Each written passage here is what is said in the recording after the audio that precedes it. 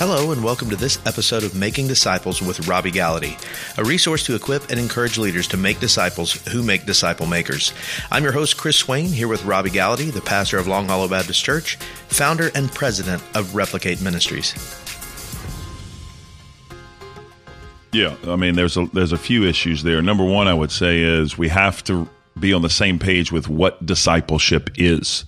Right? So disciple making, just to kind of define again, disciple making, which is an active action of making disciples, includes both evangelism and discipleship. Jesus talked about this in the Great Commission. Go therefore, make disciples of all nations, baptizing them and teaching them to obey or observe all that I've commanded you. So we have this twofold approach, right? We have evangelism, inviting people to Christ. We have discipleship, which is investing in the people we invite, okay? So that's the disciple making part. But what is discipleship? And this is kind of a pet peeve of mine, and obviously don't want to offend anybody, but when I drive past churches and I see on the lanyard out front or on the placard out front. It's a big lanyard. Big lanyard, the church is wearing a big lanyard. Well, is it a lanyard? What is it called? What are those? I think placard could be good. Church sign. It's not a lanyard. It's a church sign, yeah. Marquee. A marquee, that's it. And they're digital now, which is really cool, That actually. is, yeah. Some of those... But I just cringe when I see discipleship training 6 p.m. Wednesday night. Well, yeah, that's a part of it, but it's more than that. Isn't that how Jesus did it? Yeah, exactly. He had the Sunday night discipleship training. He passed out flyers and he said, show up for the Sunday night church gathering so I can teach you about discipleship. No, Jesus lived life with these guys, right? But let me not reduce it and simplify it too much. It is training. It is teaching, but it's way more than that. It's more than a 40-day class. It's more than a 12-week study. It's more than a seminar you attend. It's more than a class you show up for. I tell people it's the course of your life. This is everything you do is to make disciples. So you're thinking intentionally. You're thinking with a replicative mindset, if you will. Okay, so here's what we have to do. We have to define the term. What is discipleship? This is the term, or this is the way we define it. Discipleship is intentionally, and every word means something, intentionally equipping believers with the Word of God through accountable relationships, empowered by the Holy Spirit in order to replicate or reproduce faithful followers of Christ. Okay? All the words mean something. Intentionality. You will never make disciples by happenstance. Had a pastor tell me one time, well, we got discipleship happening in our church. It's just so organic, I don't even know about it. I said, brother pastor, with all due respect, that's not how Jesus led. I don't even know That's about not how Jesus led his ministry. He was highly intentional. How did he know he didn't know about it? That's the question. Well, that's it. Yeah. But Jesus was highly intentional. Yeah, not only was he intentional, he prayed for the guys he would meet with. He prayed over the guys he would travel with. He empowered the guys after he invested them. So Jesus was highly intentional. Intentionally equipping believers. The key word there is believers. You cannot disciple an unbeliever. I'd love to do a whole podcast on that. Let's do that, because I don't think you can disciple an unbeliever. It's called evangelism. You evangelize an unbeliever to faith in Christ. You disciple a believer with the Word of God. How many times do you see people promoting things of discipleship that include everything but the Bible? So, and listen, there are a lot of great books about the Bible. There are a lot of great resources out there. There's curriculum you can go through. But here's the challenge. If you disciple someone through a book over and above the Bible, or a book in place of the Bible, they will think, Chris, that that's what discipleship is. How many guys we know, maybe some listening, that they have in their mind, if I don't go through X curriculum, I can't make disciples. It's like the Christian book club is all it is. That's exactly what it is. Yeah, the Christian. And listen, there's nothing wrong with these books, but the Lord convicted me years ago, and I thought, do I want to hear words spoken from someone about what God said, or do I want to hear the voice of God? When I fell in love with my wife, Candy, let's say, and we lived an hour and a half apart. I lived in Chalmette, Louisiana, and Candy lived in the Baton Rouge area. And for those who don't know what Chalmette is, it's similar to Nazareth. Can anything good come out of Chalmette? Yeah. They called us Chalmatians. But anyway, so here I was in Chalmette, and there I was, and we would talk on the phone. We would write emails to one another. Let's say one day I write Candy this long email of how much I love and appreciate her and thankful for her. And instead of her writing back, her sister writes me back, her sister Becky. Hey, Robby, I'm writing on behalf of Candy. Candy wants you to know that she really cares for you. Candy wants you to know that she really appreciates you. She looks forward to being with you, and she loves you. Just doesn't have the same feel. Right. You know what I'm saying? I mean, yeah, thank you, Becky. I appreciate that. But when it's Candy, or even let's say a phone call, somebody's telling you, this is what Candy says, or this is what Melissa thinks of you, Chris. It just doesn't have the same feel. You want to hear from the person directly. Why would we do anything different with the Bible? Okay. That's a great question. Intentionally equipping believers with the Word of God through accountable relationships. What separates discipleship apart from other engaging activities is the accountability aspect. When people say, hey, we do discipleship, we call it Sunday school. I say, great. That's great. That's a part of it. But here's the thing. It's more than that. How many groups or how many people in your Sunday school environment are holding each other accountable to live like Christ lived, to love your wife as Christ loved the church, to share the gospel, to go with the gospel, to live missional, to be generous in your giving, to be a good steward of your time, talent, and treasure, to worship the Lord freely, to study the Bible. Remember, you see what I'm saying? And here's the answer to the evangelism dilemma in the church today. Where else are you getting accountability to share your faith? Where somebody's looking you in the eye and saying, hey, who did you share your faith with? Who did you share your testimony this week? Who are we praying for that's lost and far from God? Yeah. Pastor, if you're just doing it from the pulpit, we can't expect people to do it. Why? Because they hear that, but they don't do anything. They're held accountable. Intentionally equipping believers with the Word of God through accountable relationships, empowered by the Holy Spirit. Now, it's sad that we have to talk about this, but think about this. How many things in church, how many activities that we engage in the Christian life that we attempt to do separate and apart from the Holy Spirit? You know, that's what the Chinese Christians said years ago when they came back from America and reported to their congregations in China. They said, it's amazing how much American Christians try to do separate and apart from the Holy Spirit. Yeah, I mean, we're all guilty as charged. How much have we tried to do apart from the empowerment of the Holy Spirit? We do it on our own power. In our own power, we don't ask for assistance from God. Empowered by the Holy Spirit, watch this, in order to reproduce faithful followers of Christ. And this is where the rubber meets the road. If you're not replicating or reproducing your life in the life of another, then you become only a cistern of truth, and you fail to become a channel of blessing to others. What do I mean is this. You become a reservoir. How you say that? Reservoir. Very French. That is a reservoir. On the front end of that. It's that Chalmette coming out. Chalmette's actually Cajun French. But anyway. Well, there you go. Oh, there you go. You become a reservoir, or you become, you stay as a reservoir. Basically, you become the Dead Sea. One way in, no way out. Yeah. Instead of the Jordan River, which is a thoroughfare. And so that's what I think. That's a long answer, but I think that's one of the things we have to do. We have to define discipleship. It's more than eating pizza and watching football games on Saturday, which is actually pretty fun to do. That is fun. It's not discipleship, but it's fun. It is discipleship. It's football discipleship. That's true. We just need to focus on the right thing. So you said a word there, I think, that ties into this next part. So we're talking about why discipleship isn't working. So one, we haven't defined it well. So you just gave us a great definition for that. But the next phase, you use the word thoroughfare. And so I think as we look at discipleship, one of the issues we know we face, and our church faces, every church faces it, how do we balance out where we are focusing all of our effort on our people? And maybe not all of our effort, but the majority of our effort. Yeah. Many of the churches I've served at with great intention thought, man, how do we get as many people as we can here? Because once they're here, they will hear the gospel. They respond to the gospel. Their life is changed forever. And that is a great message that we still believe and we still practice here at Long Hollow. But beyond that, what happens after that point? And so when you say thoroughfare, it reminds me of kind of the walkthrough that, well, why don't you just go ahead and explain it as to how the church can look at what it's doing maybe a little more clearly and how we're operating. Okay, let me use it's a great question. Let me use a business illustration for just how economy works or just a business organization works. In the business world, you ask business owners, you ask people who own companies, they will tell you to gain a new customer is harder than to retain an old customer, okay?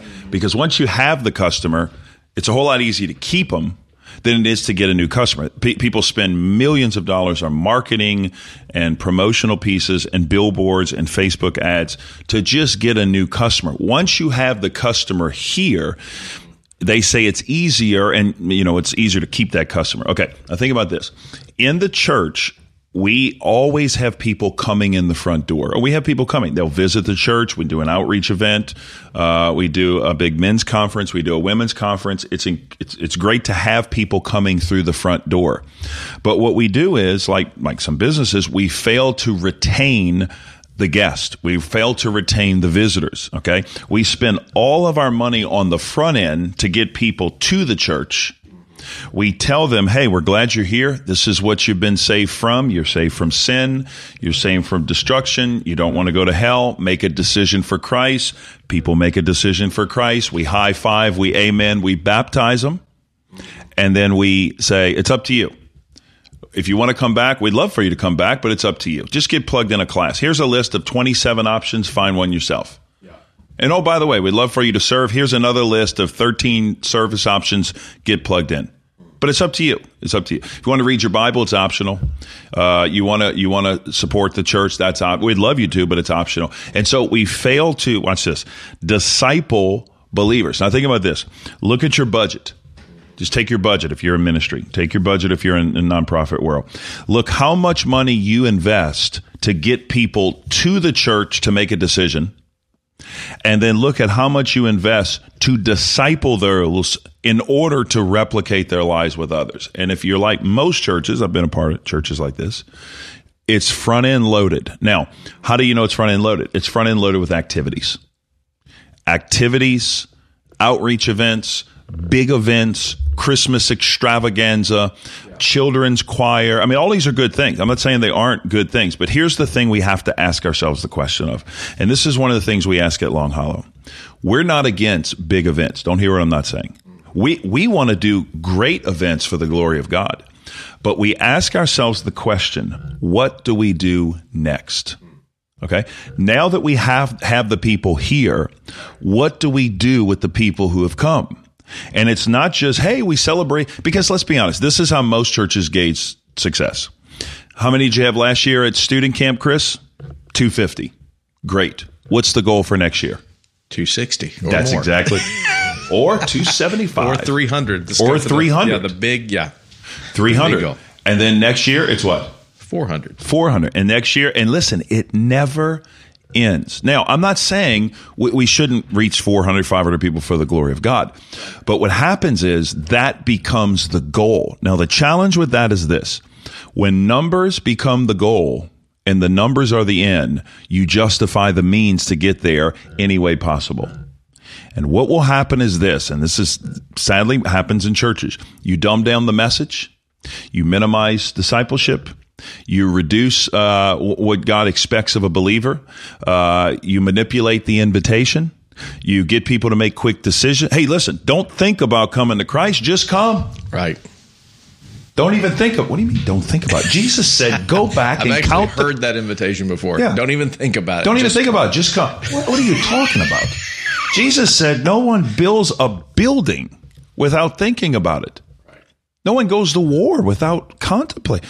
How are we going to make the biggest decision of our life, which is a complete heart change and life change and submission change to go from serving sin to serving a king, Jesus, without thinking about it? Without counting the cost. Counting the cost. That's somewhere. That's written somewhere. I think I've heard that before. I don't know. Maybe. I've heard that myself. Maybe. Okay, but here's the reality. Okay, and here's the thing I'm saying. Let's see as many people as we can come to faith in Christ. We pray for that. We want a revival of people to come to Christ. But the question we need to ask ourselves is this. What do we do next after the people come to Christ? Youth pastor, here's a great thing, and we'll leave you with this. Here's a great metric to gauge. Look at your camp from last year. Okay, see how many people attended camp. See how many people made decisions at camp, either VBS or youth camp. You can do this, Chris. You were a student pastor for years. Find out how many people made decisions and were baptized, and then find out where they are 6 months later. Okay? Find out where the people are. Are they engaged in church? Are they still coming to church? did they fall off? And what you'll be surprised is, and we've run these numbers at many of the churches I've pastored, it's pretty staggering to see that people make these one-time decisions, if you will, but they fail to follow through with discipleship. Yeah. Or they come back the next year and make that same first-time decision. That's second-time decision, sadly. And I think it's because discipleship is not taking place.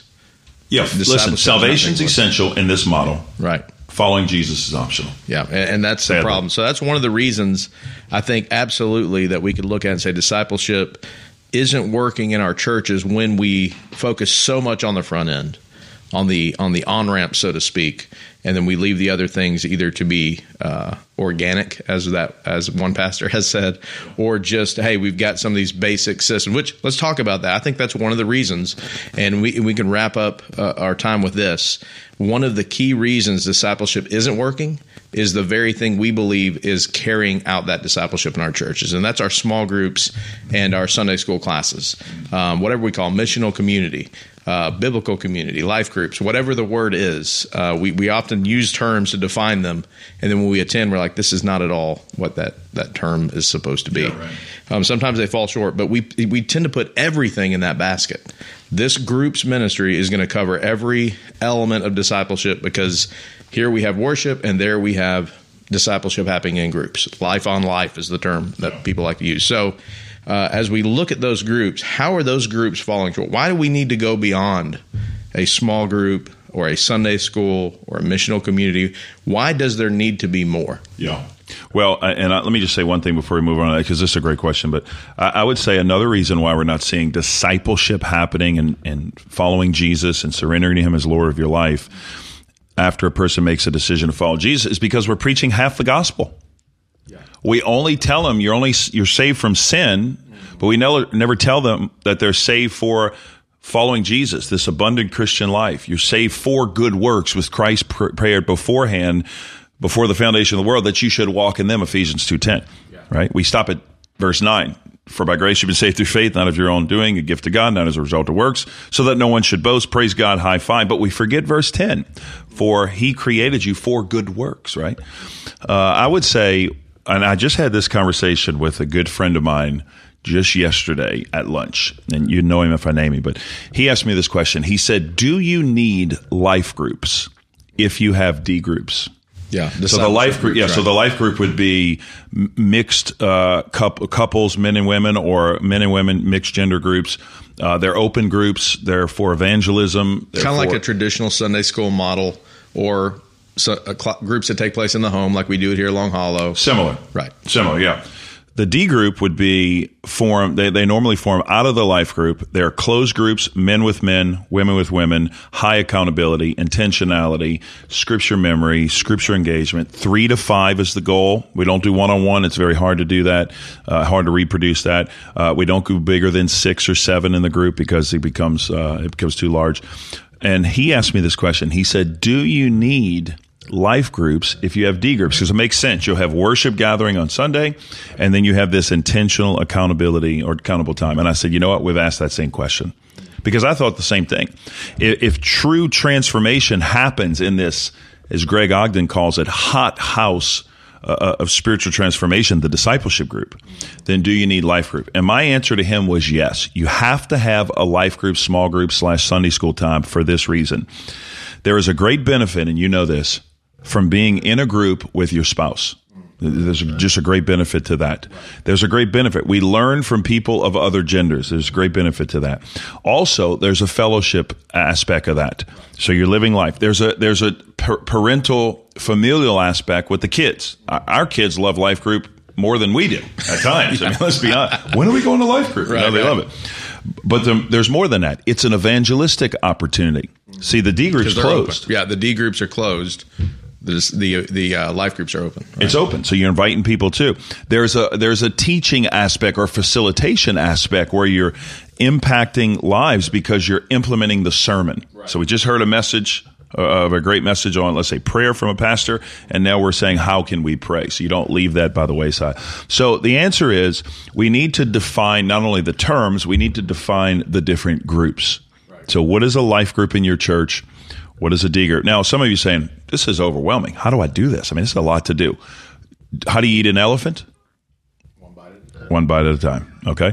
So how do you run a marathon? One step at a time. So here's what you do. You just take baby steps. Yeah. You start evaluating, investigating, critiquing, changing, altering one thing at a time. And then over time, you take this long walk of obedience in the same direction.